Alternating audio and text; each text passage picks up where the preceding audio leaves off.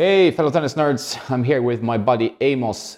He's also an osteopath and he arranges my weak body into parts where it actually works on the tennis court so I avoid injury. He's been helping me with my tennis, elbow, previous problems, forearm stiffness. Now it's my shoulder and yeah, I'm feeling pretty great now playing a lot and enjoying it. And he's a very skilled guy. He knows a lot about these types of injuries, so we're going to talk about that a little bit. Also, a more open string pattern will allow for more string movement, which will increase your spin potential. So when it comes to strings, if you're playing with plenty of topspin, you want obviously to use a polyester string of some kind to get snapback, here in where the strings you have move a wide and variety of snapback clients. into So what's place. the most common It's hard to issues say they whether have? shaped or twisted polys offer better spin potential than round ones. That's a debated topic. Some strings have a coating on them to help the strings move more. The movement is the important part. The downside of those strings is that the coating wears off, the string won't have the same properties anymore. So those are some things around spin to consider. Yeah, it's not really athletes come with different problems, but yeah, most are office based. Okay. So just sitting down, not doing much, maybe having a bad diet, probably, I guess. Yes, contributing definitely a bad diet. Some of their desks might not be ergonomically assessed, especially coming from a time where many people spent a significant amount of time at home with the COVID situation. Yeah, exactly. Yeah. And of course, you make do when you're at home with whatever you've got, table, chairs, and so it wasn't the best. Sometimes even, working from the bed itself. People are in the sofa and then their kids are coming and, I've been on these Zoom calls when like there's one kid running the other way and one kid running and you're in the middle of a meeting and it's kind of a struggle, right? Yeah. To be in a good position. Very much so. I'm coming from a sports background. What do you see? Do you have a lot of people like playing tennis coming to you here in Malta? Yes. So there's been a surge of people taking up sporting activities. And of course, with Malta having a good weather, then outdoor sports are preferred, such as tennis. So there is a rise, definitely. So I have a few that come for tennis and other sports, athletics, football, etc. That's good. So, and the most common among athletes is, tennis is very specific around the tennis elbow, but I guess from other sports you see kind of what are the typical problems you see? Of course, as you said, it's dependent upon the sport that presents. But usually, if we're dealing with kind of football, we're talking about knees, ankles, into the back, sometimes neck, but mostly it's lower body issues. Again, tennis, you said, around the wrist, arms, people come forth. With athletics, it's mostly the hamstrings, back issues where a lot of force is put through those areas. But what is really tennis elbow? Like people feel a certain pain somewhere in this region, but what is it really? So really it's inflammation. Inflammation of a certain part of the arm, the outside arm. So its full anatomical name is lateral epicondylitis. That's its proper scientific name. Really you get a lot of inflammation around that area, and then sometimes it can be just pain, sometimes it can be when you're stretching, but it's really a repetitive strain. Overuse kind of thing. Exactly, overuse in the lateral aspect of the arm. Something we talk about a lot as gearheads is that you're playing with a very stiff string, you're playing with a stiff racket, like there's a lot of vibrations coming down to starting in the hand, like that's the thing. So there many rackets are kind of hollow in the handle, although they're trying to kind of add some dampening rubber and stuff in the handle so that you actually stop some of the vibrations already in the handle of the racket. But then they go to the arm here, and what happens then? Like, okay, they travel up the elbow, but let's say you're contacting the ball late, for example. Where is the problem in that, and why does that affect you negatively compared to people that maybe have better technique, where they actually contact the ball a little bit more through or in front? Again, it's related to really the physics of a sport, and forces always like to travel in a straight line. When you hit the ball late, you're creating an angle, and your body has to compensate for that angle. And if you hit it too late, again, you have to compensate for the the angle. For the force. Yes, exactly. So ideally you want to hit the ball perpendicular to the racket. That would mean that the force travels directly from the strings through the ball and in the direction that you want it to go. Anything around that, where you have miss-hitting or hitting it too early, too late, or hitting the ball not in the center of the racket, then that creates all types of different problems. Torque, torsion, rotation, and then that then impacts the wrist and then into the arm. Yeah, so having a kind of a clean technique or a stroke where you kind of go through the ball is generally preferred. I mean, you play squash on a pretty high level yourself. Like, what do you see are the kind of different issues between squash and tennis? You had wrist problems yourself. Like, where does that kind of, is that the most common problem for squash players? Squash players, actually, most problems occur around the knees. So knees and hips. I've seen many of my fellow squash players who eventually stop the game because of knee, hips, lower back, surgeries, etc. My particular problem was a wrist problem. I overstretched. It was poor technique, which we're talking about here, and it just was very bad, and I strained my wrist. So you bent it in some way during the contact? Yes, exactly. So overuse, let's say you're hitting the ball over and over again, whether it's squash, tennis, or whatever, that kind of brings, inflammation, growing inflammation in a problem, and then you can have like an acute, I guess, an injury at some point, because it's like a build-up thing, exactly. Right? Yes. So often you get repetitive warning signs in the body, and that might be inflammation or tension in the body. And if you ignore those warning signs, unfortunately, often your body eventually snaps. So you should listen to your pain. That's generally the advice. Yeah, take it seriously. Yep. So let's say you have a problem. You're feeling stiffness or pain when you're playing tennis. What should you do after that? Like, are you going to see this as something that will go away? Should you seek treatment, or what should be your kind of plan? Definitely to seek some type of advice, medical advice, which goes beyond the confines of Wikipedia. Also, important to be preemptive. So warm up before you play the sport, and also warm down. So these are things that can be done to try and mitigate something arising in the first place. And is it, if let's say you're starting to feel a niggle, and if you start to take action, probably you can kind of stop it or at least dampen it. But let's say you have already a problem. How long does it take for it to go away? And what do you need to do for it to actually, for example, tennis elbow, and you've been suffering for a little while, and then you should just pause, or should you seek a professional like yourself? What should be the terms, kind of? Definitely to address it. Yeah. That's the first thing, is to address it. Normally, tennis elbow, if addressed correctly, would take around about 5 to 6 weeks. Okay, if not more. Bad, yeah. If not more. If it depends again on how you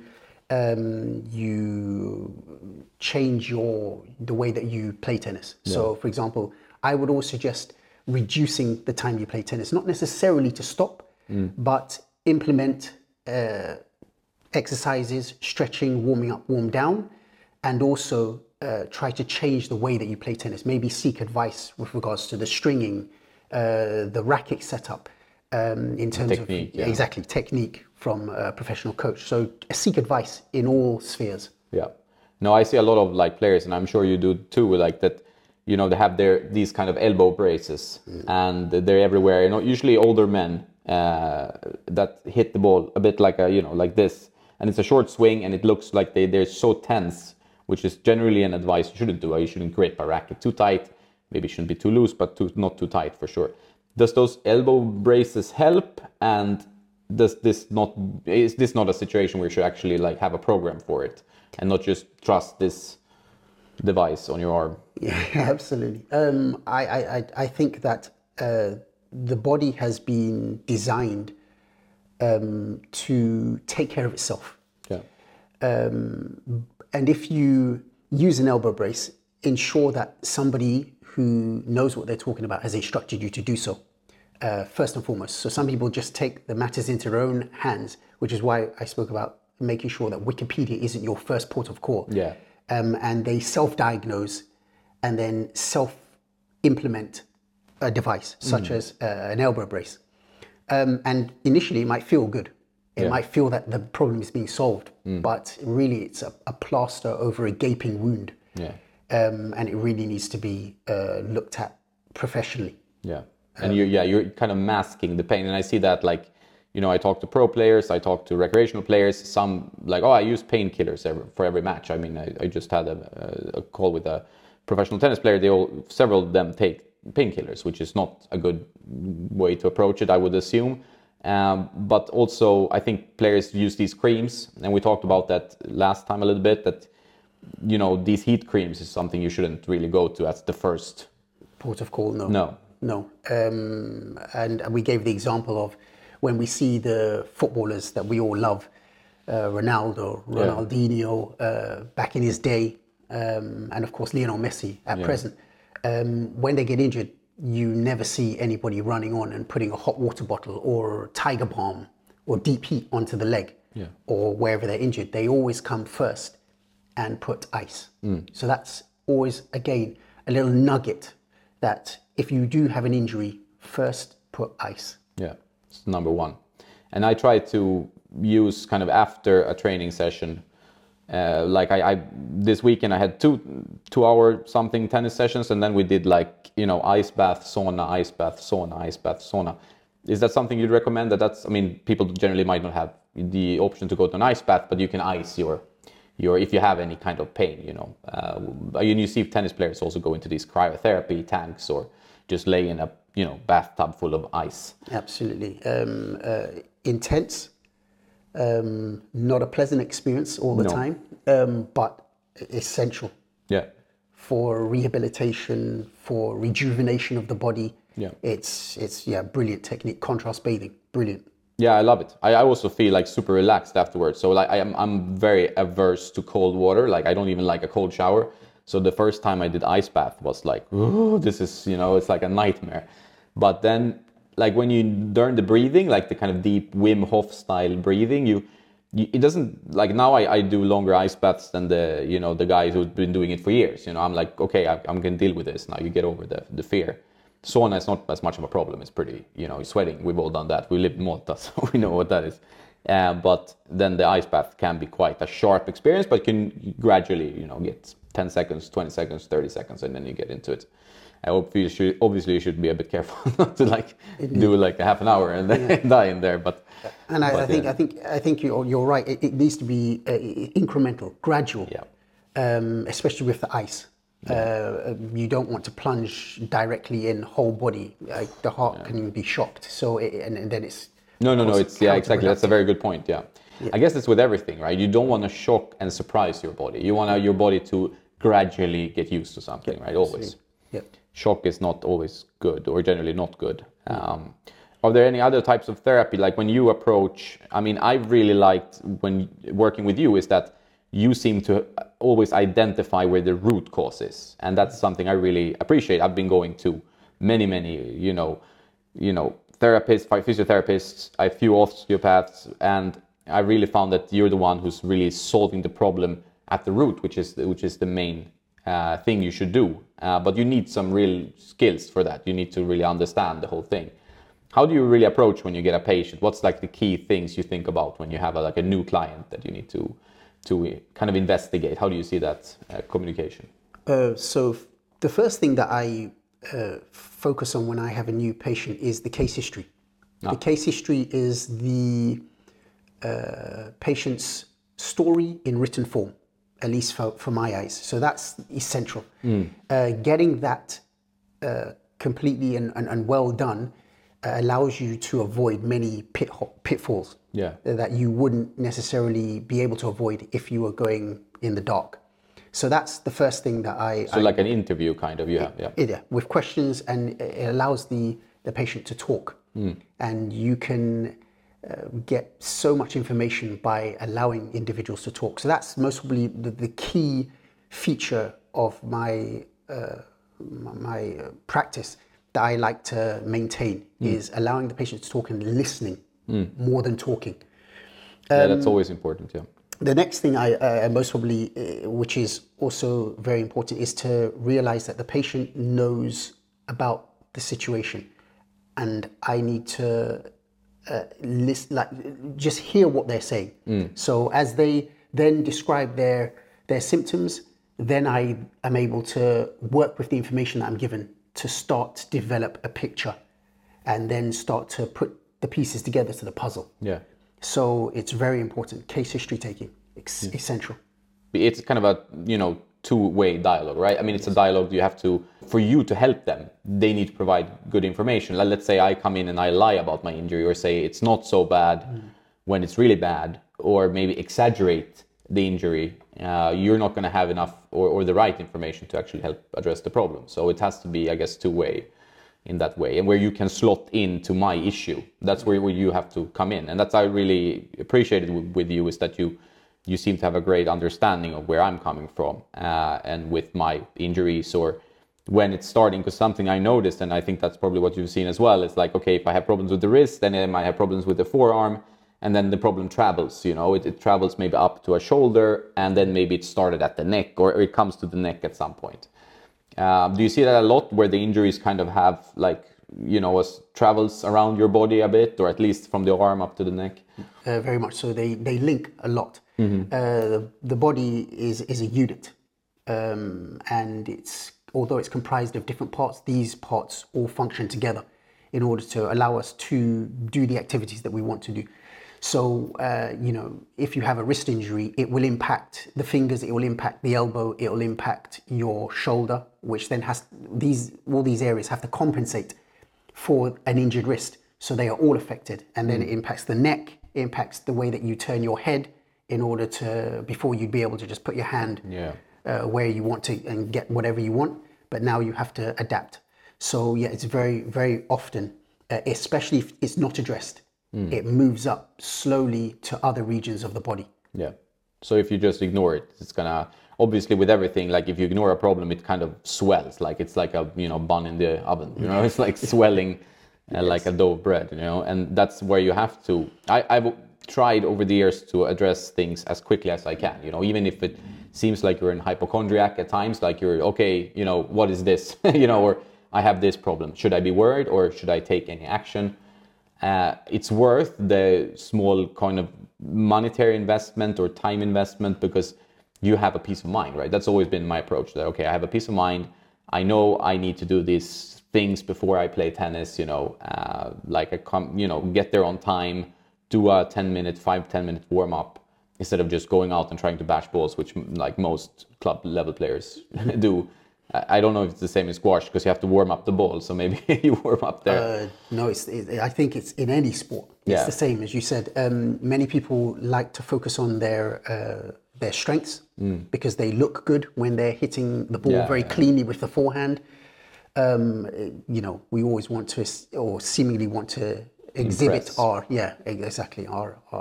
positive side. But that's actually really contrary to wisdom. Really, you want to focus on the area that is your weakest, that often opponents target. And when you're under stress, physically, mentally, those are the areas that capitulate and break down first. Yeah. So it's best to warm up the areas that you actually very uncomfortable doing to avoid injury. Yeah. And that's a good point. Like, so let's say you have a stroke, like in the tennis, you have the backhand, maybe you're generally late there, and you're hitting the ball a little bit off center. That's maybe the kind of stroke you should warm up first. Like for example, I see a lot of players, they dive into playing points or a set. And, one of the key things in tennis where I see a lot of players and myself get some injuries or have maybe some niggles is the serve, right? The motion of the serve, you want to hit it as hard as you can. You are in control because you have the ball, you can throw it up. So you don't have anyone actually putting you off center. You can actually put in as much force as you want. And then people don't warm up, and then, injuries will come. And I see, from what I see, a lot of players have problems related to the serve, with injuries. Yep, zero to hero. Yeah, zero to hero. Yeah. In serves, you really, it's from, again, almost static, to high intensity dynamic movements. And so this is where, of course, you have to be very aware. Yeah. Very aware. The warm-up thing, you should obviously do a small jog, or like in tennis you can do a few footwork exercises, but is there also some stretching? Like, what should it be? Static stretching? People talk about dynamic stretching. What is preferred, really? So this is was a contentious point for a while, but now many people are looking at dynamic stretching, dynamic warm-up. Is the preferred way of doing things now. And not saying that static stretching is bad or isn't worth doing, but definitely dynamic. So basically prepare the body for the activity that you want to do, which is very important. Yeah, I'm seeing a lot of tennis players now, they do this kind of fitness training with, there's one called Douglas, he's in Miami. He does these like running on the beach with a racket. They look absolutely ridiculous. And he has like sometimes resistance bands holding them like this, and they have to do air swinging around barefoot on a beach, which is not a bad space to be for exercise, but it makes them look fools, But they are training the motions that they will perform on a tennis court. So it seems like that is the most logical and natural way of kind of approaching this, right? So, yes. So I like that kind of approach that they, like going to the gym and doing bench press as much as you can. It's not going to be the best way to improve your tennis, right? So yeah, exactly. Do you see people like overtrain at gyms and get injured? Does that ever happen? Oh yes, for definite. Overtraining occurs wherever you have in life. I think most of the time people do training which isn't necessarily beneficial on a day-to-day basis. Okay. So you'd have somebody pushing, I had a gentleman who pushed a leg press 160 kilograms. Ugh, that's a lot. And I thought, well, for what purpose was that? And it so happened to be to impress his friends. Yep. So friends or girls, yeah. So it wasn't necessarily beneficial. So a lot of the time, I try to just get people at least to rethink or have a look at why they're doing something. Why are you doing this? Yeah. What's your intention? What's your idea? What are you trying to achieve? If you can understand what a patient's expectations are, then you can help to balance those expectations against reality. Yeah. At least. Yeah, it's true. And one thing I thought about, like I used to go, before I became clever, I used to not go maybe so much to physiotherapy or to an osteopath like you, who kind of finds the root. I used to go to massages like every month, Do they help? Like, is there a purpose to go like to a deep tissue massage, or is that kind of semi-efficient? Deep tissue massage and massage in general, there is always a benefit to some degree of physical touch. Yeah. We are human beings that benefit from physical touch, tactile by nature. But again, it depends on what it is that you think is the purpose of the massage and what you think is being achieved. The reality is very different from what you may think is the case. Yeah. So sometimes people, it's an injury which requires specific focused work. Yeah. But then they go to a generic masseuse. Yeah. Masseur, and that doesn't help, especially if the masseuse or masseur is not trained in the sport, let alone the anatomy and physiology, which the level that's needed to actually make a difference. Yeah, it's not really like you shouldn't go for massages when you're injured. I mean, that should be pretty logical, because it's more, I mean, I've treated it more like a kind of, if you are feeling some slight stiffness in the back, that can help, like relieve some of that. Generally it will come back, but then at least, you got some relief, and it's also kind of a nice relaxation. So it's partly that, but to see it as something that will treat an injury is probably not so wise, right? You need to address each injury kind of, I guess, individually, right? And you have to accept that, one of the things, you have to accept that you are injured. Yeah, which is tough. Yeah, most people don't want to accept that. It's not just that, I need my back rubbed. I have to accept that something I've done in the sport that I love has caused an injury. Maybe it's my negligence to address it when it should have been addressed. But that's the first thing, is acceptance. It's an injury. It needs to be treated as such. Yeah. Not just rubbed in a spa parlor. No. Does it help to rest? And where does rest come into this treatment?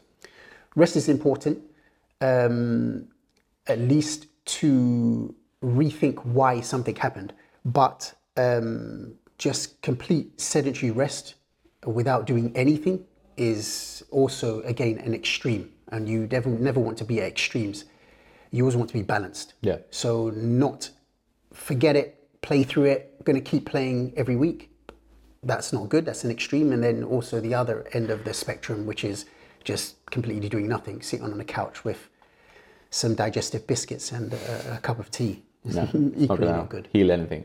No, I think you really need, the way I've tried to approach it now is to, you have an injury, let's say you have some problems with the knee or something, then like strengthening the body around the knee is generally a good idea, so actually your support system. Am I approaching it correctly, or should I, Yes. eat more biscuits? No. Approaching it that way is the best way. To sometimes and often it's not necessarily the area that's the problem where the pain is. Often it's other areas which have been neglected, which then result in an area dysfunctioning. Yeah. So it's always good to look at the peripheral regions above and below the area that's affected. Yeah, that's good. No, it's something because when I did suffer a bit from tennis elbow, I used this flex bar, this kind of like tool that you bend, and it trains the forearms or the muscles around there and the wrists, but it doesn't seem to really relieve that, because some of the tension is there and then you're strengthening that part, so it does seem to work. Although it's not like probably a blanket solution, but it does at least something better than doing nothing, and trying to use it. And what's the difference, golfers and tennis elbow? Like, what's the difference and why? So the difference between golfers and tennis elbow is the locations of the inflammation. Okay. So golfer's elbow is on the inside of the arm. When your palm is facing the ceiling, it's on the inside of the elbow. Mm-hmm. So here. Yes. And tennis elbow is on the outside of the and it's based on the movement, like the golf swing being quite different. I mean, not super different, but it's more like this. Last time you said something interesting about tennis elbow coming kind of a lot from the backhand swing. Like that's a very common contributor to tennis elbow because of this. Yes. So the backhand swing, again, going from the middle of the body to outside. Often it's your body trying to prevent the breaking of the wrist, the flexing of the wrist. So the muscles that are involved in extending the wrist are located and insert into the outside of your elbow. So when you hit a ball backhand, the ball's trying to bend and the racket's trying to bend your wrist. Yeah. And your extensor muscles. Not a very natural. No. And your extensor muscles are trying to do the opposite, to keep the wrist straight. So that's why they get overstrained and they get inflamed, especially with repetitive movements. Yeah. And of course the contrary for the swing of a golfer. Yeah. And I'm also noticing that some players that use quite extreme grips and then tries to kind of like maneuvers the wrist in a strange way that at least it doesn't seem 100% logical way, that they more easily get like maybe wrist injury. I mean, it depending a little bit on how much flow you have in your stroke, right? Would I be right in thinking so? Yes.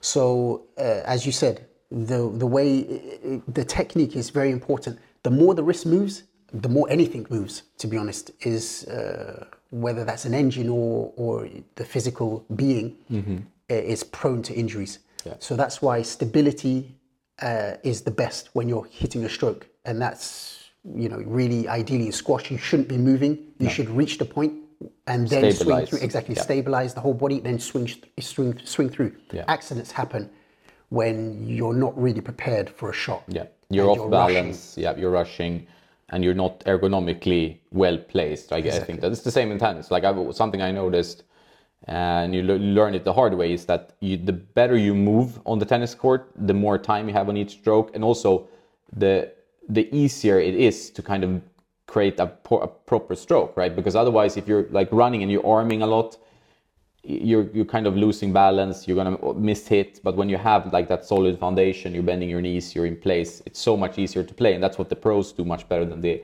happy amateurs, is that they are always in the correct place. So that's then their stroke comes more naturally than for us who maybe has to muscle it a little bit more or stuff like that. Exactly. Cool. Well, thanks a lot, Amos. I really enjoyed talking to you, and I think we should order some food now and talk about other stuff. But I hope you like listening to this. And if you're in Malta and you need help for an injury, this is the guy, Amos Simon. He has helped me a lot, and I will keep seeking his help when I get injured, because I guess it's a question of time, turning 40 in 3 weeks. So, yeah, thanks, Amos. Pleasure.